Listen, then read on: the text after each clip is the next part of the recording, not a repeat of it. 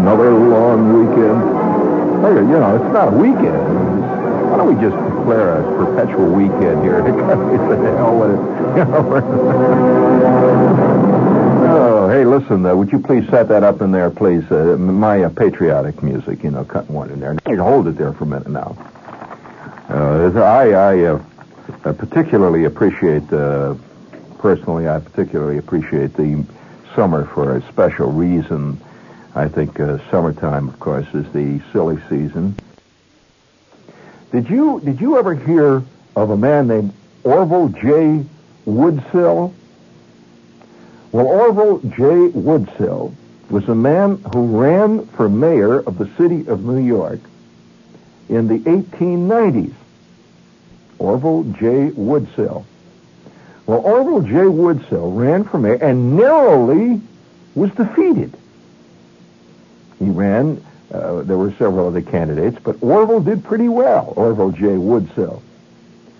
The day after the election, Orville displayed his true colors. He lost, remember. He walked out of his house, stark jaybird naked, with a pillowcase over his head in which holes had been cut, singing the Star-Spangled Banner. Well, they finally threw the net over Orville, and he spent the remaining years of his life in an insane asylum out on Long Island. Well, now, we could celebrate the narrow escape that New York had in not electing Orville J. Woodsill to mayor. Just think of what a fantastic mayor he would have been. I mean, this is the kind of non-event that we can celebrate. That New York can, all get out and wear Orville J. Woodsill pillowcases over your head, and sing the Star-Spangled Banner, and it'd be kind of an 1890s thing. Get a band out and give out beer and stuff. Now, this is the kind of... have you ever attended a local community folk celebration of that kind? Well, my favorite one, of course, is one that occurs early in the spring when the buzzards return to Ohio. Yes, they do. They return on a certain day in March, and I've attended it. And the crowds gather on the hills, and they wait for the first buzzard to come in over the horizon. Nobody knows why these buzzards come to this town, but they do, and everybody starts singing, "When the buzzards return to Gilead, Ohio," and they do. And people now come from miles around, and even such emissaries of culture as Edwin Newman attend the return of the buzzards to Gilead, Ohio. So you can build a little thing out of nothing if you want to. For example, the residents of certain areas of Greenwich Village can celebrate in the spring the return of the first cockroach. Well, of course, that would be hard to celebrate since they're year-round residents, wouldn't it? I mean, but the cockroach does come out in the summer plumage in the summertime. And by the way, did you see that commercial on TV for this roach spray? Yeah, and there's a character, and it's a cartoon, of course. It's animated. And there's a character in a tricorn hat waving a saber, and he's waving a flag with the other feeler there, and he refers to himself as Roach Pierre, leading the Roach Revolution. Didn't you see that one? You haven't seen that one? He says, "I, Roach Pierre, declare the revolution of the Roach people." And they're attacking this giant. I kind of like the phrase Roach Pierre. I don't know why. I mean, little things come out of the tube once in a while that are worth noticing. And whoever came up with that phrase Roach Pierre is not bad. And of course, he is unfortunately doomed to disaster. That when they storm the gates, did you see this? A whole crowd of them all wearing tricorn hats and hollering "How long?" and all that stuff. They've even got tumbrils they're bringing. You see to carry away the residents of the house that live in there away, I guess, for beheading. And suddenly the door slams open, and there stands this gigantic aerosol bomb of Raid. Raid. And they go, "Oh, help you! Wow, wow!" And it shoots it at them. And that ends the valiant, and I might say highly colorful revolution of Roach Pierre and his cohorts. They should have had one roach sitting there knitting. That would have been kind of groovy. But there you are. Do you have any spots in there for us? So hold it there for a minute while we get ready here. Just a minute here. I got to get the copy. Oh, yeah, the copy. Have you figured out a way how to stay cool this summer? I always start out with it. I never thought of wine as something to stay cool with. Have you, Jerry? You know, there is a thing called a wine cooler. But you drink 3 or 4 of those, and your let's put it this way, your gravity begins to rise. It is a fact. But anyway, they say with a chilled bottle of red Beaujolais wine, you won't care anyway, ultimately, whether it's hot or not out. You'll be living, friend.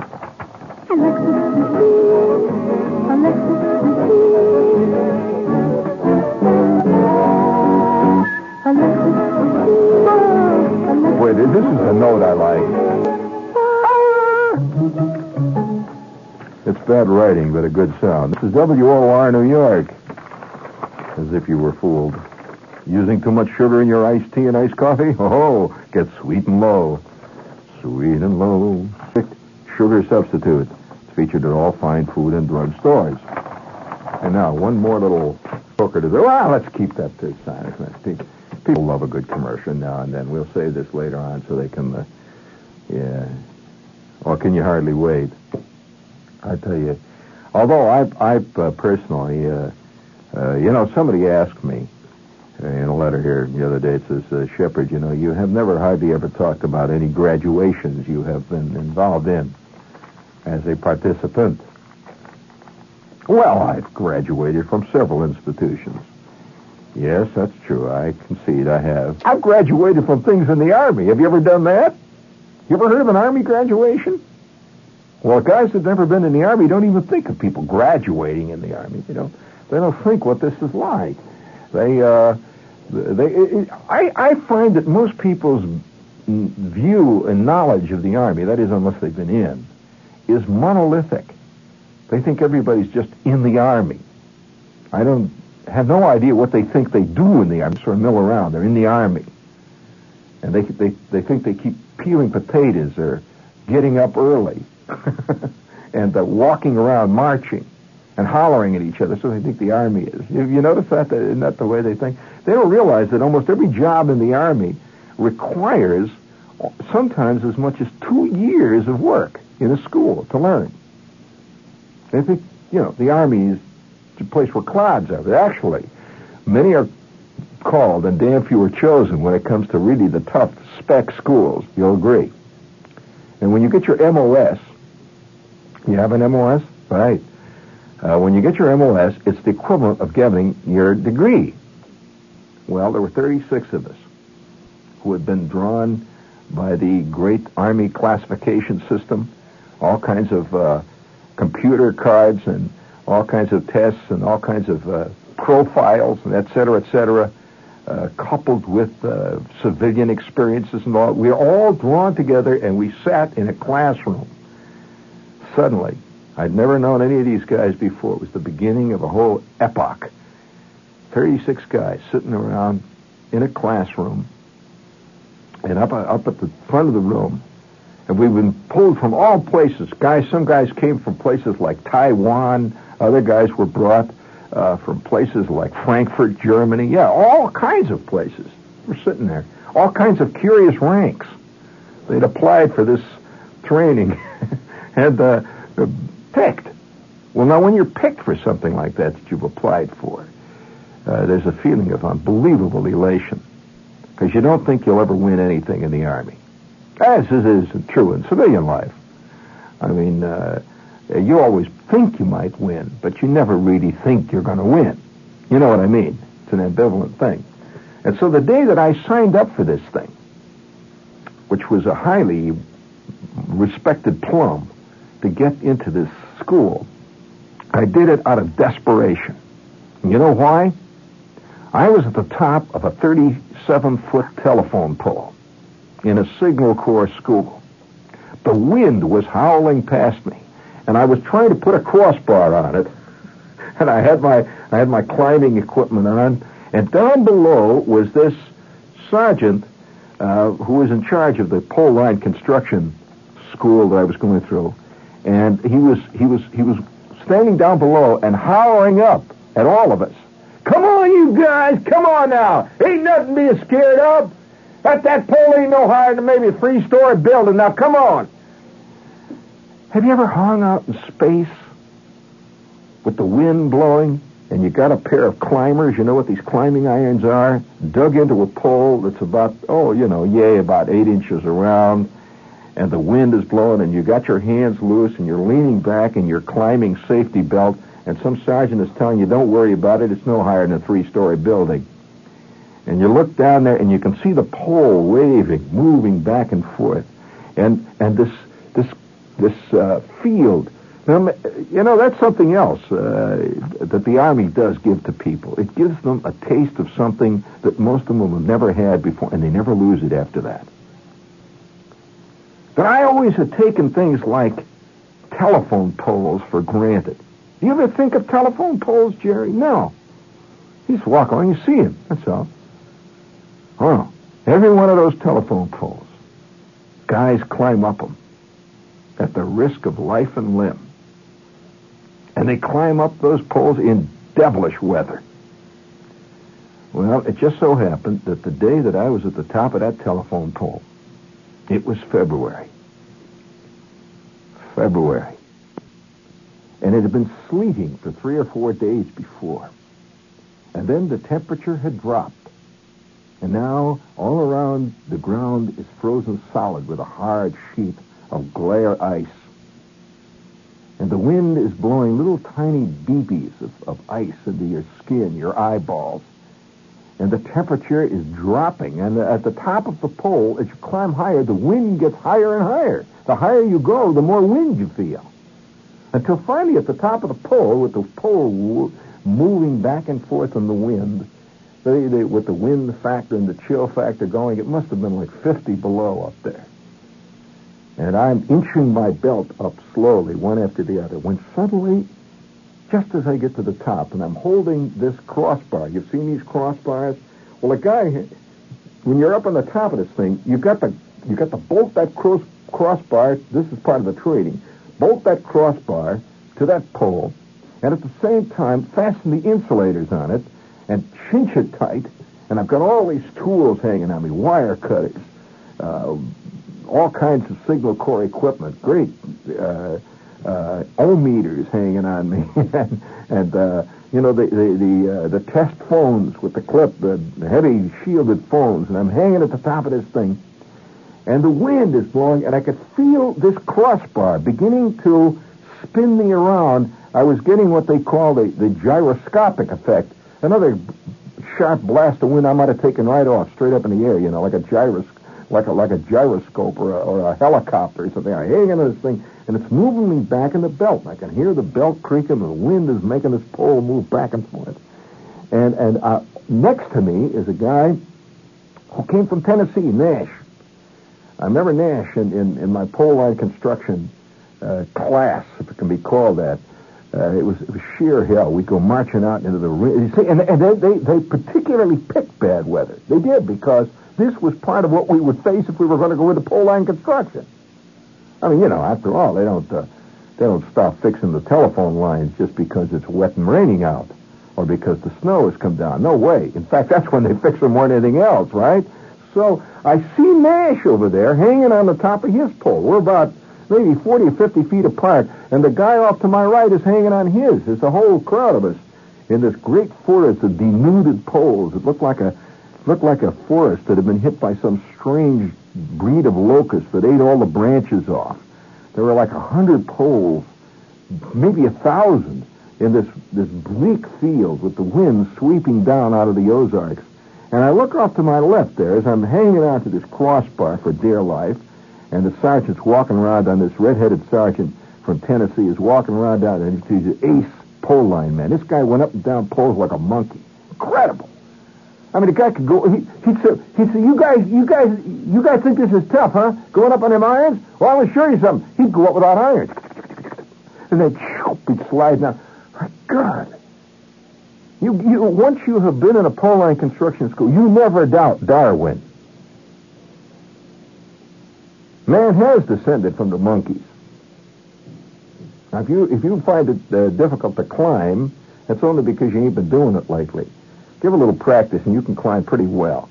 And poor old Nash is hanging on the pole next to me, and the wind is howling. Now, I'm doing this all to demonstrate to you why I signed up for this school. You can understand. It's a moment of desperation, but at this time I'm hanging on, you know. The wind is screaming by, and suddenly I hear this from the distance. The wind was blowing. I hear Nash, and I see him swirl around, and he catches, and he is now, his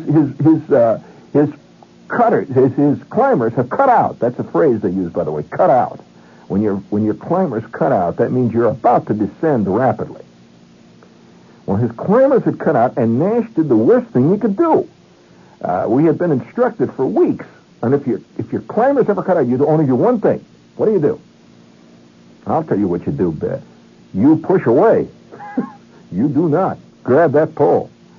You push away, and you just trust to luck. Well, now there's a reason for this. And I'll tell you why there's a reason for it. Because you're on a pole. It's made out of wood, right?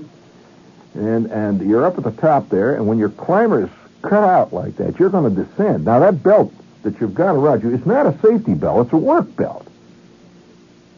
That's not there to keep you from getting hurt. Or did you know that? That belt is so that when you get up to the top of the pole, you can snap your belt out and lean back, and it will work. Well, the minute that thing breaks out, when your cutters, or rather your climbers, cut out, that belt is going to do nothing but keep you next to the pole. It's not going to keep you from falling. Now, what happens if you fall right down a pole? Well, I'll tell you what happens, friends. I have been known guys in the Signal Corps and guys who climb poles to have been gutted from one end to the other with slivers as long as 15 feet. Yes, it's an awful thought, isn't it? So, I can remember when we're all standing there, before we even climb up them poles, and I'm going to use the expression that was used you climb up them poles. Don't write me and say my language is going to hell. I adapt the language of the time. And so I remember this sergeant, who was a fantastic pole climber, walking around in front of us, and he said, I was going to tell you this, when you climb up them poles, and if your climbers cut out, if your irons cut out, there's only one thing to do. You push away from that pole fast. I don't want to see nobody hung on that pole. You got hung up on that pole, and you was in trouble. And I don't want to have nobody hung up on a pole. Now, you push away fast. You climb up that pole. And that was drummed into us, hour after hour. Well, what the hell did Nash do? The wind is blowing, and I hear, and I look, and I see Nash's legs out like at right angles from the pole. Obviously, his climbers are not in the pole, see? And I see those two spikes sticking out. They're about 3 or 4 inches long, you know. And Nash is hanging by his arms on the top of the pole. And he is slowly sliding down. Well, as he slowly slides down, you can hear this yelling and hollering, and the sergeant below says, all right, Nash, push away, Nash. Well, Nash ain't going to push away. He ain't going to do that. So he's hanging on the poles, and he's slowly sliding down, and the sergeant goes running up the pole. He's got his climbers on. He just goes running up like a monkey. You never saw it. You know? And he's got Nash by the foot. He's holding him up.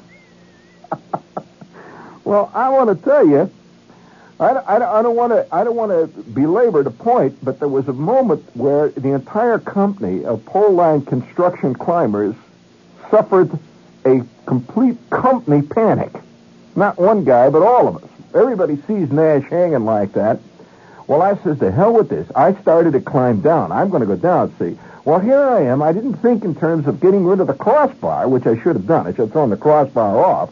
I got the crossbar, and I start climbing down, inching my belt down with one hand, holding the crossbar with the other. Well, I get about 5 feet from the bottom. I'm making it, see, and I'm getting this feeling of relief. I'm making it. When all of a sudden, my left climber cuts out. I mean, I just put it in, and she cuts out. I swung around like that, and I dropped about 5 feet, sheer drop, with that crossbar right on top of me. It lands and hits me a good shot. And by the way, my gas mask had swung around behind me. You know about that gas mask. That gas mask had dug me in in the small of the back. I tell you, it was like I landed on a bowling ball, and I bounced twice, and it was at that point I felt my foot hurting. I looked down, and my left climber, when I hit, had gone right through my right shoe, right between my toes, punctured the shoe right through the top of the shoe. And these are GI shoes, friend, climbing boots. These are like jump boots, right through the top of the shoe, through the sole. Oh my God! I could have crucified myself. I got nails in my feet, just like all those things, those cards we used to get in Sunday school, you know. And I'm laying and I pull that thing out, and I'm knocked out of the wind, and I can look up to my left, and I see Nash still hanging on the pole with the sergeant hollering. He says, "Now put your belt on, you fool, you're going to hang on, get that belt, that's that belt." He's hollering, the wind is blowing. Guys are falling off like leaves of the trees now all around. They're frantic. You know, guys, there's panic has hit the company. Company B of the Pole Line Construction Battalion. It was Battalion 15, if you're curious. They're falling off like leaves. I could hear guys yelling and hollering and hitting the ground. Well, I'm laying on the ground, and I make up my mind, this is not for me. This ain't my dish of tea, to put it mildly. And when the wounded had been picked up, and the disaster had been cleared off, and I'm sitting back in the day room at night, I get up and I walk over out into the company street, and I walk down the company street. See, I've got to get out of this. And there ain't no way getting out. I mean, you're in this thing, see. And you just couldn't go down, you know, to the orderly room and say, Sergeant, I've been thinking over. I quit. This is ridiculous. I quit this stuff. I mean, it doesn't work like that, does it? Do you agree? So, but there are ways to do it. Ways to do it. Now, I happen to have a friend, and this is the most invaluable friend you can have, friends. If you have a clerk who works down in battalion personnel, that can help you more than having an uncle who's a lieutenant general in the Marines. Believe me. So I go out on the company street, and I walk down the street, see? And I go down to battalion. And there in battalion, working night, he was CQ that night, is my buddy. I walk in, he's sitting there by the desk, and I said, "Hey, Hal." He said, "Yeah, what's up?" I said, "My God, I got to get out of this pole line construction bad. I got to get out of it." And he says to me, he says, "Well, you're the third guy to come in from B Company so far tonight." He says, "I'm kind of up against it, man." He said, he says, "What can you do?" And I said, "Well, I'll tell you what I can do." I said, "Look, I got a high score on my EGT, right? I got a high score, anything. I want to apply for school, any kind of school. I got to get out of here." He said, "Well, there's only one school that I can think of that you might be able to get into." And he says, "And it's tough, man, to get into it." And I said, "What?" He says, "Well, you can apply for radar maintenance and construction installation." He says, "That's a tough school to get into." And I said, give me the blank. Give me the blank. Well, I signed up that blank. I'll tell you, I filled that baby out, and I spent the next 60 days in that pole line. Yeah, I graduated from the pole line construction. Well, you didn't really graduate from that kind of school. You were kind of spewed out. I graduated from the pole line construction crew. And today, to this very day, I can splice with the best of a man out of desperation. I could climb up to a pole because you learn that. You either learn it or you die, you know. I learned how to climb poles. I learned how to put those crossbars and those insulators on. And all the while, I got to get out of this. I could imagine myself doing this as a career. You know. 2 days after the pole line construction was through, my orders came through battalion. It was like I had died and woke up in heaven. And now I'm sitting with 36 guys thousands of miles away in a classroom. And this officer's walking around up in front of us. And he had a precise way of speaking. He was a major. And he said, "We have no time here in this Signal Corps establishment for those who do not wish to work. I'm going to warn all of you. Any of you flunk out of this school, and you are going right back to the unit you come from. Now, if you got any questions, I'll be glad to answer them after class. But we're going to start out now with mathematics. But remember, if you flunk out, you go back to the unit you come from. Oh, my God. Never in my life have I had such motivation. I'll tell you, I was motivated. I'll tell you, you're listening to a guy who completed a course in differential equations in 7 minutes with flying colors, flags up the top of my head. And we struggled for 8 months in that school, working with equipment which, by any standards, is some of the most sophisticated and complex equipment in the world. That was just the basic primary school. By the time we reached the end of the first 8-month phase, out of the 36, 12 were left. And God, they were breathing down my neck. We had a week vacation. I come back, and now we're in the final school, the final 4 months. And the officer says, out of the class here, we've got now a total class over 117. That included all the other classes. We intend to graduate 40. There will be no more. I mean, they told you how many they were going to flunk. They didn't say, if you do well, you may pass. They said X numbers are going to flunk, X numbers are going to pass. Which would it be? Oh, my God. 4 months later, 39 other guys and myself sat in an Army theater when we received our MOS.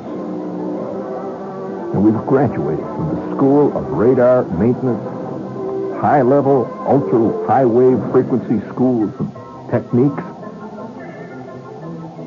And I'll never forget sitting there in that crowd and hearing that major say things like, well, we'd like to congratulate all of you. There's no telling where you're going to go from now, here. No telling what's going to happen. But you're all expert radar men now.